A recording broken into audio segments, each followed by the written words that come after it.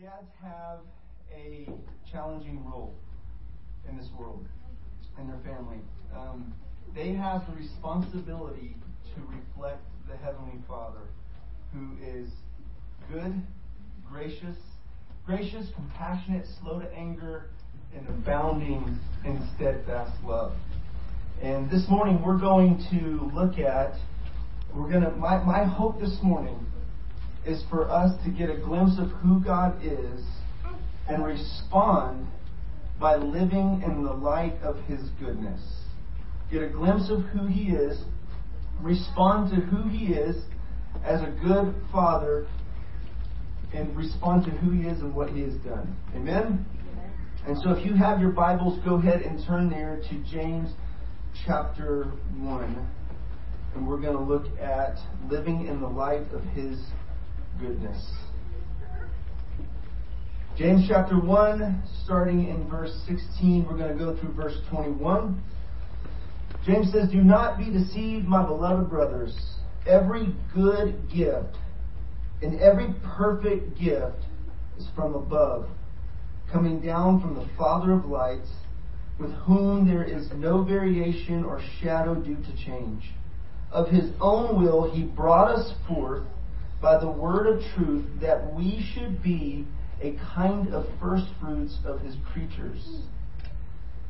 Know this, my beloved brothers, let every person be quick to hear, slow to speak, slow to anger. For the anger of man does not produce the righteousness of God. Therefore, put away all filthiness and rampant wickedness, and receive with meekness the implanted word which is able to save your souls." And all God's people said? Amen. Amen. So here's our big idea. God is our unchanging good Father who calls us to live in the light of His goodness by aligning our attitudes, speech, and conduct with His. God is our unchanging good Father who calls us to live in the light of His goodness by aligning our attitudes, speech, and conduct with His. Now, I realize that today is probably a difficult day for many people as they're reminded of the Father that they didn't have growing up in the home, the absent Father. I know that today is a difficult day for many because they're reminded of the abusive father that they had in the home. Or whatever the difficulties were that they saw their father walk through in this life. Okay? And for many, this is a great day because you have a great dad.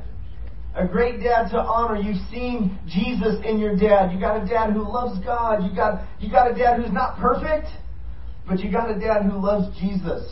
And he's following Jesus. And he's pointing you to Jesus. In the Scriptures, the Bible exhorts fathers explicitly. In Ephesians chapter 4 and Colossians 3. And it says this. It says, "Fathers, do not provoke your children to wrath, to anger, but bring them up in the instruction and the discipline of the Lord." Okay? So fathers are charged by God through the Apostle Paul not to provoke their children to wrath, but to raise them up, to bring them up in the admonition, the instruction, and the discipline of the Lord. And the only way I think that we're, as fathers, going to do this is by getting our eyes on our good Heavenly Father and focusing in on Him. It's so easy to focus in on our failures and how much we fall short as fathers. There's only one perfect Father. There's just one. And that's God. That's exactly right. There's one perfect Father. You know, Jesus said this. Here's an encouraging Father's Day verse for you guys. Jesus said this to fathers. "If you, being evil, know how to give good gifts to your children, how much more will your Heavenly Father give good gifts to those who ask Him?" Is that an encouraging verse? If you, being evil, fathers... The point is that every earthly father is sinful.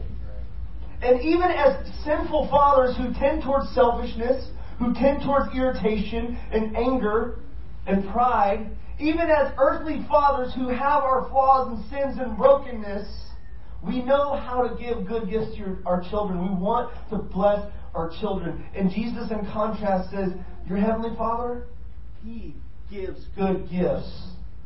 He's good. And He gives good gifts to His children. He gives good gifts to those who ask Him.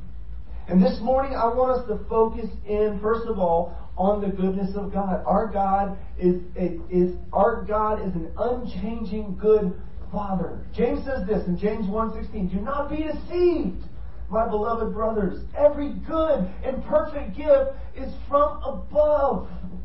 Now, why is James saying this? James just got done explaining in the first half of chapter 1, explaining about trials and temptations in the Christian life. And he just got done explaining that when we're tempted with sin, God didn't tempt us with sin. He doesn't tempt, nor is He tempted by evil. God is good. Okay? And when we're going through trials and we're going through temptations, we need to be reminded that God is good. We need to cling to that and be reminded that He doesn't change. He's good and He's faithful. He's consistent. He's always there. And when we're going through the fire, when we're going through the flood, when we're going through the pandemic, when we're going through national turmoil, we need to be reminded that God is good and God is unchanging. And we cling to that. We rest in that. Because we turn on the news and we don't see a lot of goodness. And we don't hear a lot of good news. We hear about the sin and the brokenness of this world. And our hearts are grieved. We're weighed down. And one of the things I love about corporate worship, when we come together and we worship and we open up Scripture, we focus in on the one who is good, the one who is perfect, the one who is righteous, the one who is unchanging, and He's trustworthy. He's faithful to His commitment. And it says here, every good gift comes down from Him. Whether you receive that gift from a boss, from your job, or a family member, or the government, you got a check from the government, right? Every good and perfect gift comes down from the Father. So though it may come through other people, know that ultimately every good gift you've experienced in this life has been a gift from God. When was the last time you reflected on that, on the reality that everything you have in this life is a good gift from your good Heavenly Father who delights in giving you good gifts? He is 100% for you, not against you. Yes, now, I know we struggle with this, especially when our fathers didn't measure up to reflect God the Heavenly Father well.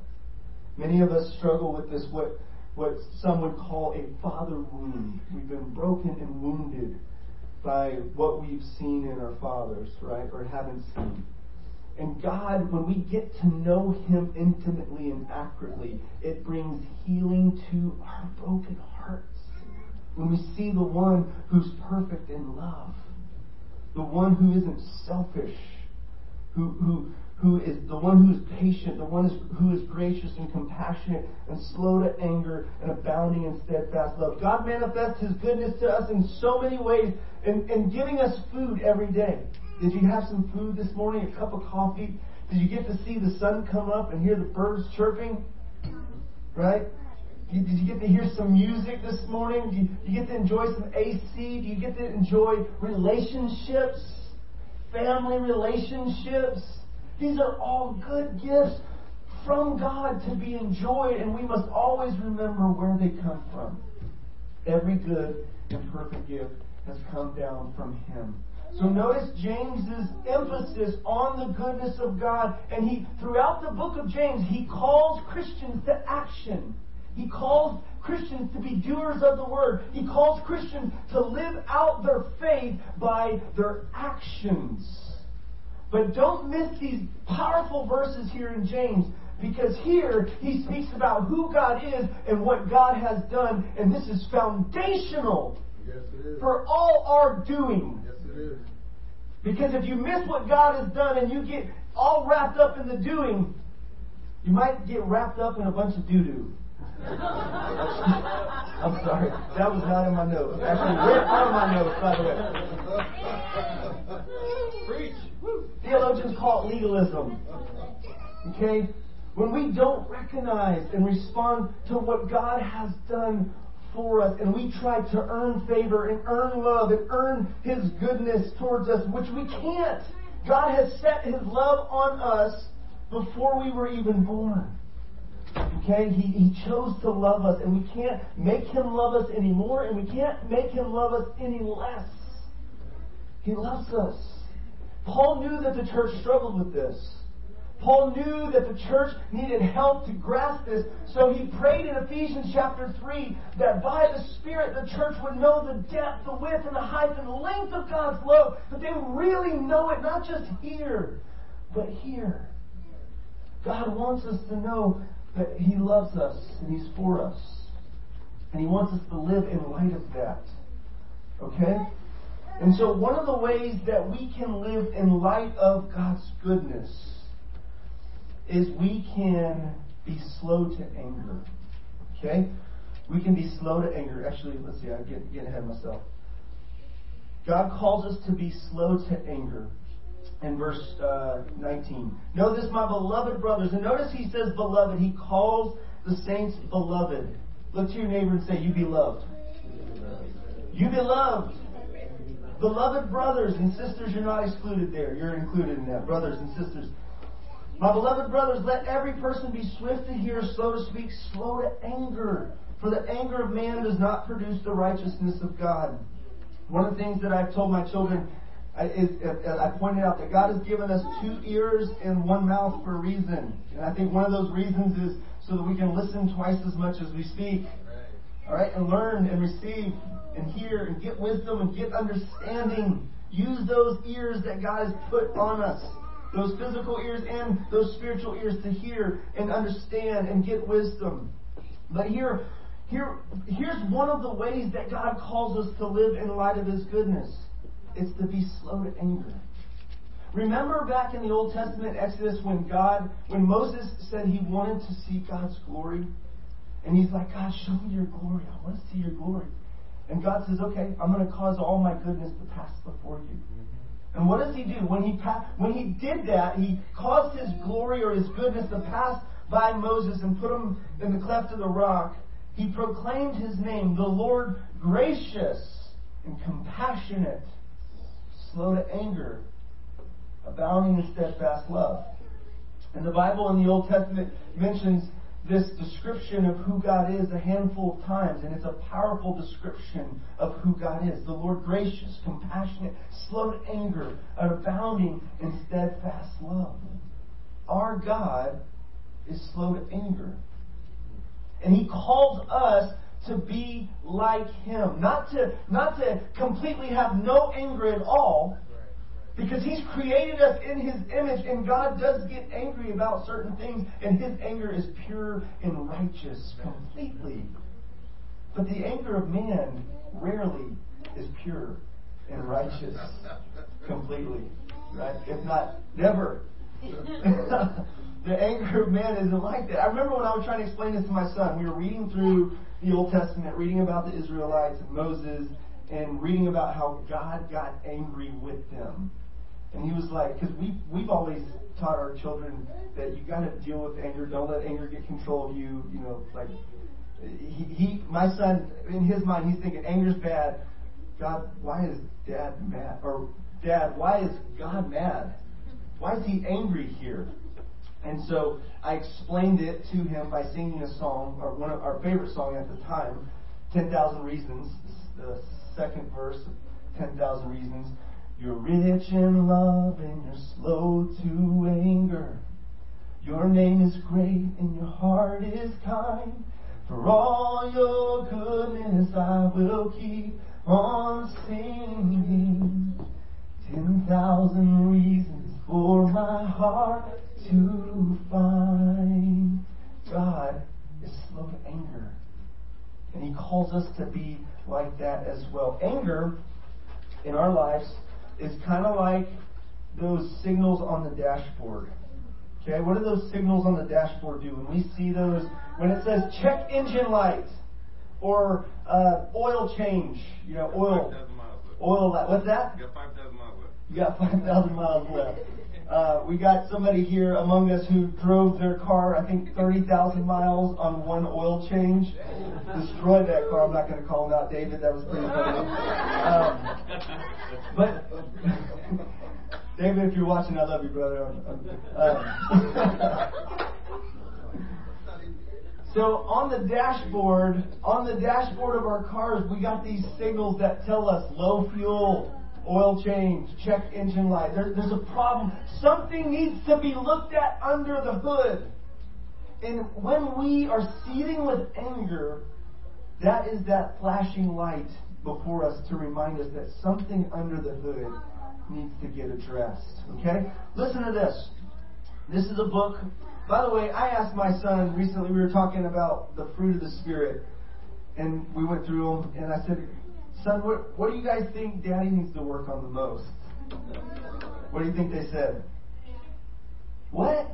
How did you know? Your dad must need the same thing, right?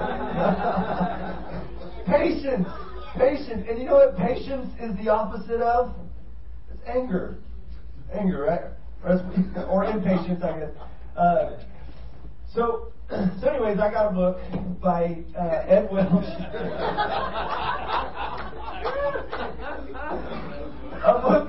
A small book about a big problem, Meditations on Anger, Patience, and Peace. It was a great read for me right now. Actually, I wish I would have bought one for all the dads here today. Sorry. And he says this. He says, anger specializes in indicting others, but is unskilled at both self-indictment and love. Say love. Let that sink in for a second. This is how he defines or describes anger. Anger specializes at indicting others, but is unskilled at both self-indictment and love. Okay? Jesus said this, and I wanted to mention this 2 weeks ago when I was talking about being made in the image of God and you matter, and talking about the sanctity of life and the preciousness of life. When Jesus was in Matthew 5, when he says, you've heard it said, you shall not murder, and whoever murders will be in danger of judgment, he took it a little further and he said, everyone who is angry with his brother will be liable of judgment, and whoever insults his brother will be liable of the council, and whoever says, you fool, will be liable of hell, the hellfire. Jesus brought out the heart of the Ten Commandments there. In Matthew 5:28, he says, you've heard it said, you shall not commit adultery, but Jesus said, if you look to lust after a woman, you commit adultery in your heart. And so Jesus sees lust as adultery, and he sees this seething anger within a person as similar to murder. Hatred as murder. 1 John 3:10, it says, whoever hates his brother is a murderer. And so this is a serious issue. Psalms 37 says, verse 8, it says, refrain from anger, forsake wrath, fret not yourself, it tends only to evil. There is a danger that comes along with the anger that we battle with. One person put it like this, and I don't know who to attribute this to, but he said, anger is an acid that... Excuse me. Go back here.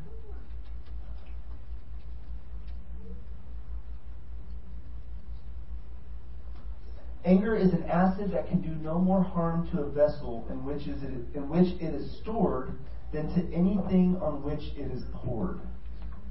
Anger is an acid that can do more harm to a vessel in which it is stored than to anything on which it is poured. Ecclesiastes 7:9 says, Be not quick in your spirit to become angry, for anger lodges in the hearts of fools. Proverbs 29:22, a man of wrath stirs up strife, and one given to anger causes much transgression. So anger can be very deadly and dangerous if we don't deal with it. The first time we see anger in the Bible is in Genesis chapter 4, after Genesis 3, after the fall. And we see Cain gets angry with his brother. They both bring an offering to God of worship. God accepts Abel's offering. Cain's offering gets rejected. Cain is mad. He's seething with anger. He's mad. at his brother, and he's probably mad at God. Oftentimes, God is really the one that we're mad at behind the anger that we have for other people, right? And God asked him this question. He said, why are you angry? Why are you angry, Cain? And he told him, sin lies at your door and it's lurking. It desires you, but you shall rule over it. I think that's a good question when we're battling, when we're all worked up, we're all fired up, our blood's pumping. We're mad. Somebody did something wrong to us. We didn't get what we thought we deserved. Or something didn't turn out how we desired it to. And we're just mad. It's a good time to stop and pause and ask yourself, why are you angry? Or let the Spirit of God ask that question. Why are you angry? Why are you angry? What's going on? What's going on underneath the hood? Let's do a diagnostic test underneath the hood there. Eugene Peterson describes in commenting on Jonah. Jonah was another person in the Bible who had this unrighteous anger that revealed some issues in his heart. Remember Jonah? God told him to go to Nineveh, and he went the other way. He went to Tarshish. He ran from God's call. And he was calling Nineveh to repentance. He was calling them to turn from their sins, and he wanted Jonah to preach the message. And Jonah, he did. He was resistant. He had to experience the Father's discipline, 3 days in time out in the belly of a whale, right? And then he goes, he preaches the gospel. He preaches repent, because God's going to destroy the city if you don't. And there's this repentance. There's this revival that happens, and Jonah's sitting back, waiting for God to destroy this city, and he wanted him to. And actually, his heart is revealed in his response when God chose to have mercy on them when they repented. His heart was revealed. Jonah was basically like, God, I knew you were going to do this. I knew it. You're gracious and compassionate and slow to anger and abounding in steadfast love. I know you. I know what you're like. And really, that should have led him to desire mercy for the Ninevites, but instead it caused him to run away from the calling of preaching so that they might experience God's mercy. And his heart was revealed, and God asked him that same question. Do you do well to be angry? Jonah was all upset. He was mad. God provided this nice little plant for him to give him some shade in the heat of the sun, and he was comfortable, and then the plant died. And he's mad. He was mad because he was uncomfortable, and God didn't bring wrath upon his enemies. God's heart is for mercy and grace, and for us to model that as well. Listen to what Eugene Peterson says about this anger, and referring to Jonah here. He says this. He says, anger is most useful as a diagnostic tool. When anger erupts in us, it is a signal that something is wrong. Something isn't working right. There is an evil or incompetence or stupidity in the neighborhood. Diagnostically, it's virtually infallible. We learn to trust it. What anger fails to do, though, is to tell us whether the wrong is outside or inside of us. We usually begin by assuming that the wrong is outside of us. Our spouse, our child, our God has done something wrong, and we're angry. And that is what Jonah did. He quarreled with God. But when we track anger carefully, we often find it leads to a wrong within us. Wrong information, inadequate understanding, undeveloped heart. An undeveloped heart. Wow, that's insightful right there. And that's the way we can utilize anger in a healthy way. That's the way we can manage it and use it not to destroy us or to destroy others, but to use it as a signal that there's something wrong under the hood, and God wants to change that. He can change that. I wonder how many people, what the percentage of people that are in prison right now are there because they let anger get the best of them. Men and women. They got mad. Somebody crossed them. Somebody did them wrong. Or they didn't get what they wanted or whatever. They got angry and they let anger take over. And they lost control. They weren't slow to anger. They acted out in anger and now they're regretting it because their life is being lived behind bars because of acting in anger. When we act in anger, it does damage to us and it does damage to those around us. And dads, this is important. One of the reasons why I'm camping out on this on Father's Day is because I know this is a struggle for many dads. Okay, and it's right next to the Father verse in James 1:17. James 1:17, every good and perfect gift comes down from the Father of lights. Father's Day sermon right there. Okay, let's go over here to verse 19. Let every man be swift to hear, slow to speak, slow to become angry. That's an expression of God's goodness, that He's slow to anger. And He calls us to reflect that same goodness in our families, in our homes. And many dads, including myself, have struggled with this. And no dad wants their children to live in fear in approaching them because they don't know how dad's going to respond if they ask them this thing or to tell them this one thing that happened. No dad wants to live like that. Wants their children to live like that, crippled in fear of not being able to approach dad because dad might get mad. You got to walk on eggshells with dad.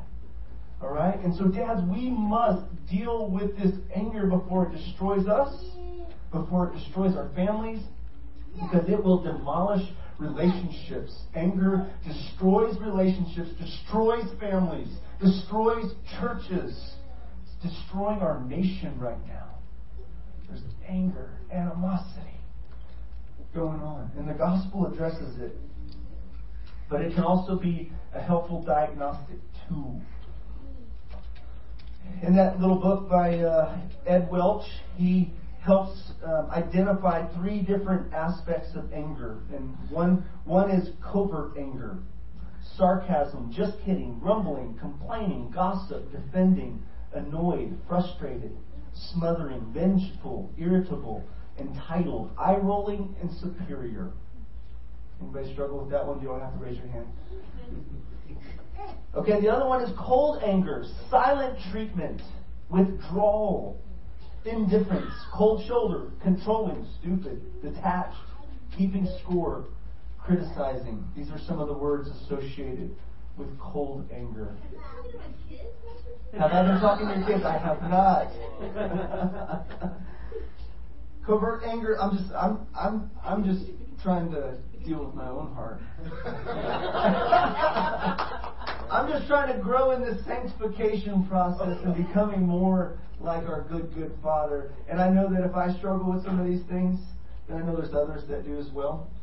And that's one of the things that we will help lead others and lead our families as we allow the Lord to lead us through these issues. And we're transparent about these issues. But to overcome this anger that destroys us, we first have to identify it. And so here's some helpful identifiers. The other one is hot anger. This is the more obvious one, right? This is the one everybody sees. Jealousy, wrath, war, murder, quarrels, explosions, rage, envy, hate, vengeful attacks, win, violence, oppression, abuse. A worthy goal is to identify words that fit your anger and listen to what you are really saying. The more hard-hitting your assessment, the better. He goes on to expound on these a little bit more. And he says, sarcasm says, you are stupid, and I'm not. Then it adds, just kidding, as you enjoy a self-righteous vantage point. Grumbling and complaining speak the common refrain of all anger. I want something and I'm not getting it. Or, in short, I want. Or as my 1-year-old, about to be 2-year-old, says, mine! Mine! Yes, that's human nature. We are all born in sin. Gossip is the judge who publicizes his or her verdict and tries to convince others to pronounce the same verdict. Withdrawal and silence are nasty. They are forms of punishment You will not show your favor to the wretched soul until he or she begs forgiveness and makes amends. Indifference might be the worst form of anger. You simply do not care about the person anymore. You have judged him and sent him off into exile where he can bother you no more. Envy says, I want what you have. Broken relationships are sure to follow. And jealousy takes envy one step further and says, I deserve what you have, and you don't deserve it. Now, this is nasty. This is gross. It's like reading the fruit of the Spirit and the works of the flesh. Like, we love the fruit of the Spirit. Love, joy, peace, patience, kindness, goodness, faithfulness, gentleness, self-control. But before that most famous verse in Galatians, there's a couple other verses there about the works of the flesh. There's two ways to live, right? Walking in the Spirit and experiencing the fruit of the Spirit. And who doesn't want to be around a mom or a dad or a friend or a coworker who's full of love? Joy, peace, patience, kindness, goodness, faithfulness, gentleness, self-control. Just good fruit just coming out of their life. And you get to just enjoy a nice juicy peach and an apple here. Delicious fruit of the Spirit when you're around them. Or the rotten fruit works of the flesh that are stinky, destructive, poisonous, toxic. You don't want to be around that, right? And we don't want to be those people who allow. And by the way, one of the works of the flesh described is outburst of anger. Outburst of wrath. When we let anger erupt like a volcano from us. Comes out through our words. Maybe not. Some of us are really good at keeping it in. That volcano's boiling on the inside, and you're not going to let the words come out. You're not going to let the actions come out. But you got this facial expression, this body language that just says, I'm mad. Right? Okay. So here are a couple questions.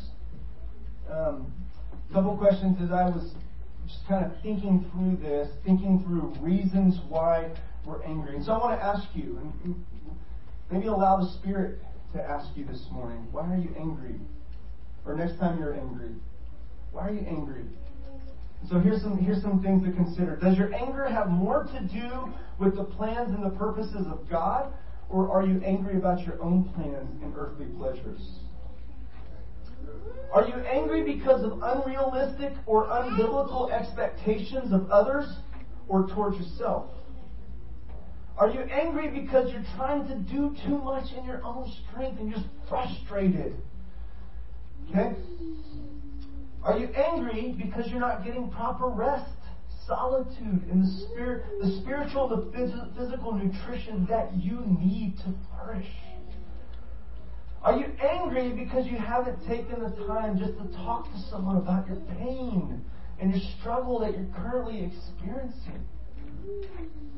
Are you angry because you think that God should have prevented something, provided something, or did something different than the way it actually happened? So you're disappointed with God and angry. Are you angry because you feel rejected, hurt, neglected by someone close that has failed to love you? Jesus experienced that. Are you angry because you just can't see any way that things are going to get better? Do you have overwhelming pressures of responsibilities that you need to ask others or God to help you with? Do you feel angry because you're not seeing the bigger picture like Jonah? You're narrow-minded in how you see the world and how you see others and what God's doing. Jonah's just thinking Israel. God's thinking the world. Right? It's just your kingdom. Just versus God's kingdom, the global kingdom, eternal kingdom. Are you angry because you feel misunderstood or inaccurately judged? Are you angry because you're unable to identify and articulate what's going on inside? You don't know. Just something's not right. I don't feel right. I'm angry. And so here's some questions that can help us as we're working through this. If anybody wants these, you can find these on my blog. It's forthegospelsake.com. And I wrote an article on this. Why are you angry? Addressing this in January. And so we see in the Bible the necessity to resolve our anger. We need to resolve anger. Paul tells us in Ephesians 4, he says, be angry and do not sin. It's possible to be angry and not sin. Okay? When there's injustice in the world, when there's wrong that's happening, like what we've seen recently with police brutality, like that's wrong, and people are angry, and you know what? You can get angry about those things in a righteous way and not sin. Or you can let some injustice that you see in the world that's wrong, and you know it's wrong, and then let your anger try to make two wrongs, try to make something right, which it won't happen. Two wrongs don't make a right. Right? God says, vengeance is mine. Vengeance is mine. I will repay, says the Lord. Don't be overcome by evil, but overcome evil with good. Okay, there's a proper way to manage the feelings that we feel inside when we're upset, when we're angry, when we're hurt. And Paul says, be angry, do not sin. Do not let the sun go down on your anger. Let all bitterness and wrath and anger and clamor and slander be put away from you, along with all malice. Do not let the sun go down on your wrath. He goes on and he says, nor give place to the devil. The implication in that verse there, verse 26, Ephesians 4:26, is that when we let anger fester within us, we give the devil a foothold in our lives. You guys remember as kids or kids, we got kids here, you're trying to get into a room and your siblings on the other side, and they're trying to keep you out, block the door, we're playing in here, you can't play with our Legos right now. But they get the foot in there. They get a foothold in there. Once they get that foothold in there, they're going to wiggle their way in there, right? Because they got the foothold. You're not going to smush their foot off, right? They're going to get in there. They got the foothold in there. And that's what lingering anger does in our lives. We give Satan a foothold to wreak havoc in our lives and destroy relationships in our lives. Ed Welch says this. He says, anger looks like Satan, and it summons him. So anger is not just about our desires that have gotten out of control. Anger is partnership with Satan, who is a murderer. We don't want to give Satan a foothold in our lives. We don't want anger to turn into malice and hatred, which God says is murder. If there's hatred in our heart, it's murder. So we have to resolve it. We have to address it properly. And by the way, in Ephesians 6, when Paul tells fathers to not provoke their children to wrath, don't exasperate them. Don't be unreasonable on the demands that you put on them. Don't come down so hard on them that you break their spirit, that you discourage them, that they just want to give up because dad's just being too harsh. God said, don't do that. Don't be like that. I think one of the reasons why dads have that tendency to do that, because they're mad.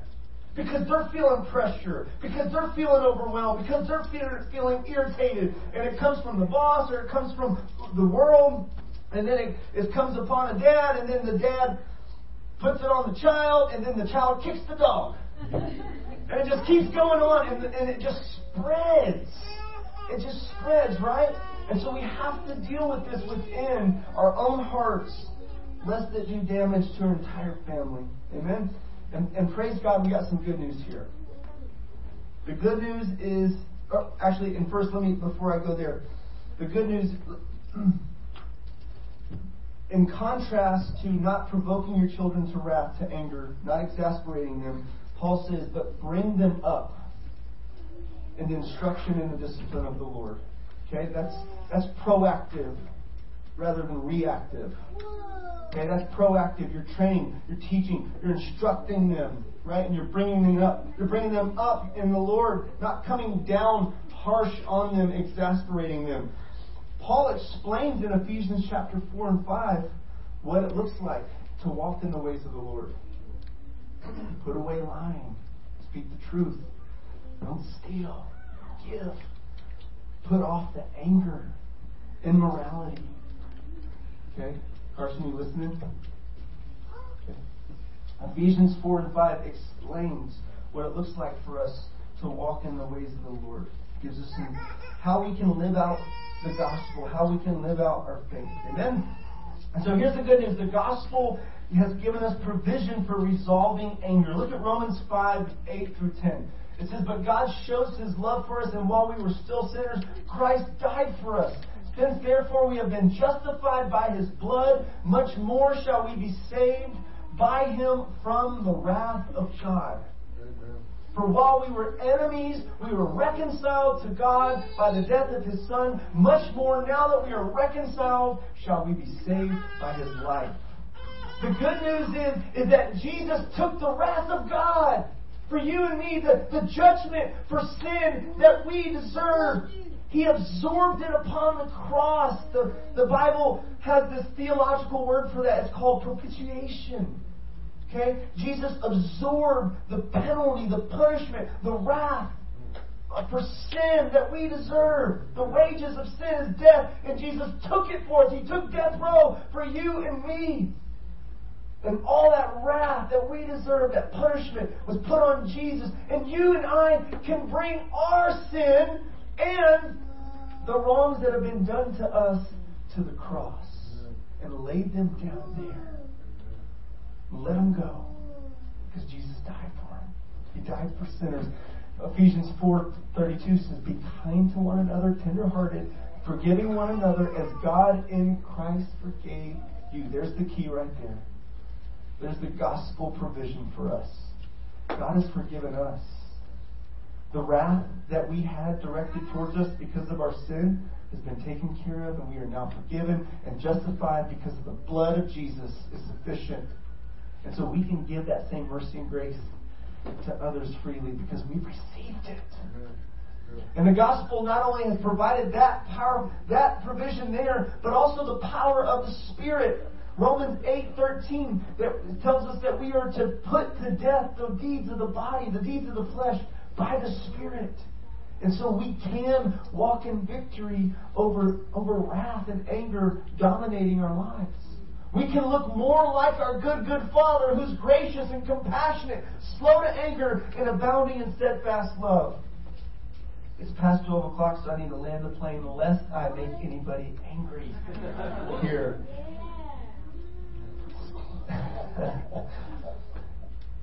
So here's a couple of application points. Take inventory to identify what is the cause of your anger. James gives us some insight for a cause of anger within. He says, "What causes quarrels? What causes fights among you? Is it not that your passions? Is it not this?" Yes, that rumble. Are y'all listening? Is it not that your passions are at war within you? There's this. You're fighting with others because you got this war going on inside your own heart. You desire and you do not have, so you murder. You covet and you cannot obtain, so you fight and quarrel. You do not have because you do not ask. So these passions and then prayerlessness. Talk to God, who's a good God, who gives good gifts to those who ask Him. You do not have because you do not ask, and you do not. You ask and you do not receive because you ask wrongly to spend it on your passions. You adulterous people, do you not know that friendship with the world is enmity with God? Therefore, whoever wishes to be a friend of the world makes himself an enemy of God. These are strong words in James. Commit to resolve anger swiftly and avoid letting it linger. Okay? Don't go to sleep angry.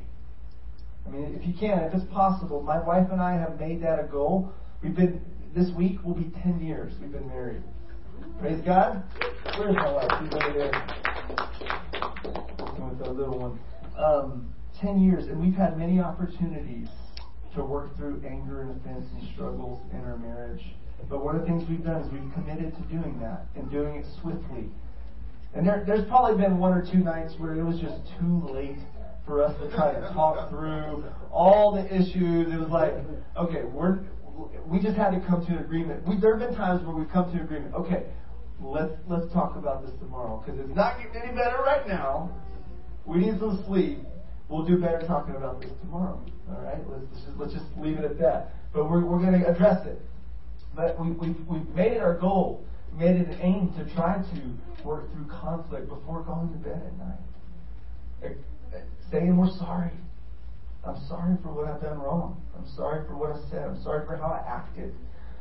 Which is key if we're going to help our spouses or someone else address the anger that they feel towards us. Proverbs 15:1 says, "A soft answer turns away wrath, but a harsh word stirs up anger." There's a nugget of wisdom that will save you a punch in the face.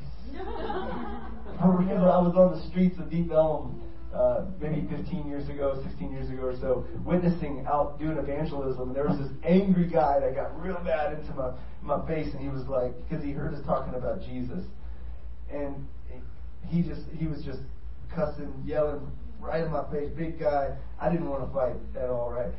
But I remembered Proverbs 15:1. I mean, I could respond with some smart aleck Bible verse, you know, God's going to get you. You're going to have to stand before God on judgment day or whatever. Boo! Right? And my foolishness in that moment would have got me a punch in the face. But praise God, the Spirit reminded me of Proverbs 15:1. A soft answer turns away wrath. All right? I don't have to try to prove myself with this guy right now. I mean, all right, I'll go preach over here, right? That's okay. A soft answer turns away wrath. Save yourself some pain by applying that verse to your life. Save a relationship by applying that verse to your life. A soft answer turns away wrath. Humbly listen to and receive God's perspective. Here's where James is going with this. Be quick to listen, slow to speak, and slow to anger. Okay, the next verse. He says, "Therefore get rid of all moral filth and the evil that is so prevalent, and humbly accept the word planted in you, which can save you." So he says, hear what God has to say. If you're going to overcome anger, you have to listen to God. And this is more than just listening to another person. Now, listen. Right now, we need to be people who are listening to what's going on. Right now, the African American community is saying this injustice against black men being killed by police officers and all these injustices throughout history. You guys need to hear this. And we need to listen. We need to be people who listen and hear the pain and the struggle of others without being quick to respond. It's an important verse for us here. But even beyond that, we need to be listening. God, what are you saying? Like when we're in these circumstances, when there's hurt, when there's brokenness, when there's so much complexity to situations, and the pain and the anger and the conflict is so challenging to work through, we need to hear from God for solutions. We need to hear what God has to say and be submitted to Him and align our attitudes, our speech, and our conduct with His character, with who He is. This will minimize our conflicts. Well, this will help us resolve conflicts, and this will help keep us from creating unnecessary conflicts. So lastly, embrace the attitude of Jesus.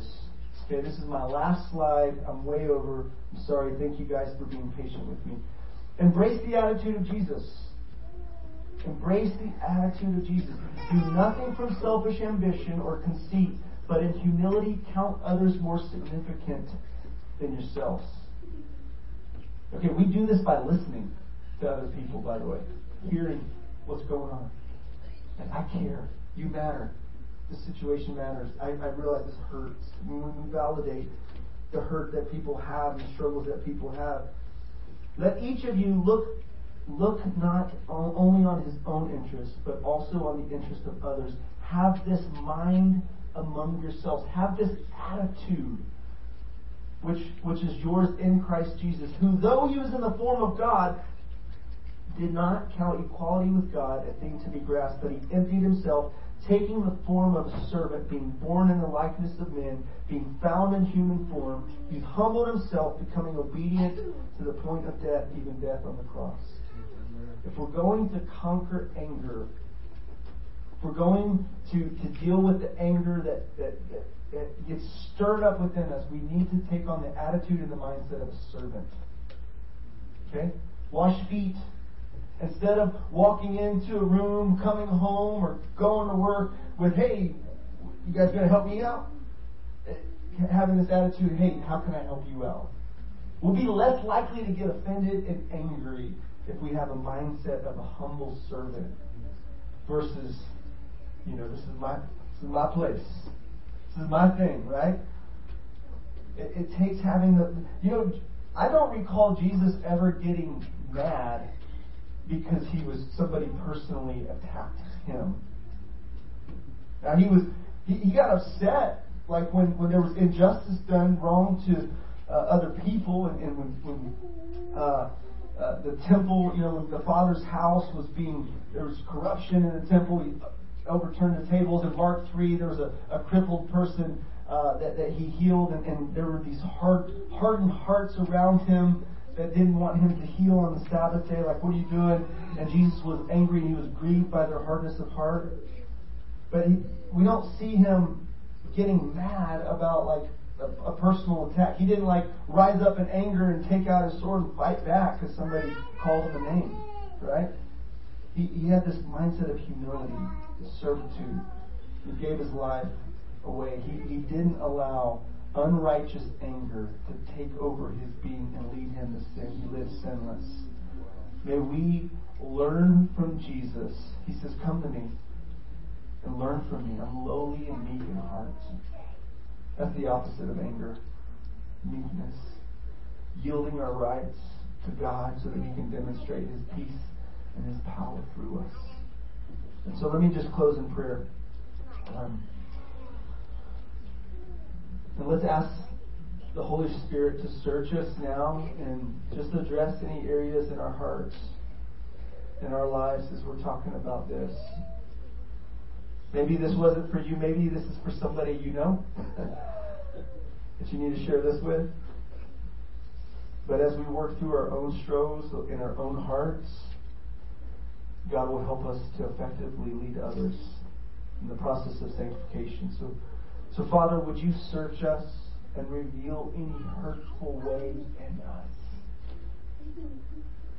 Would you lead us in the way everlasting? Would you teach us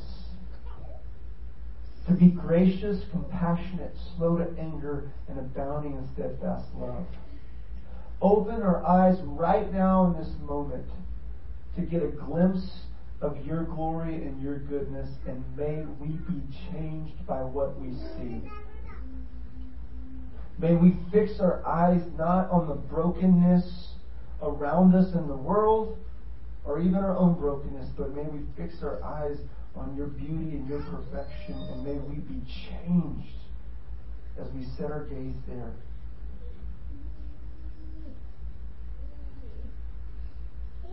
Lord, prepare me to be a sanctuary, pure and holy, tried and true, with thanksgiving. I'll be a living sanctuary for you.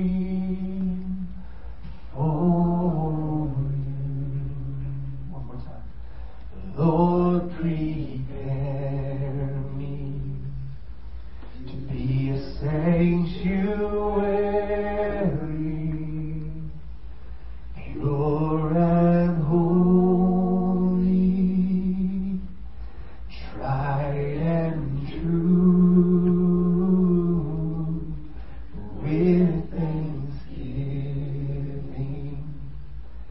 I'll be a living sanctuary for you.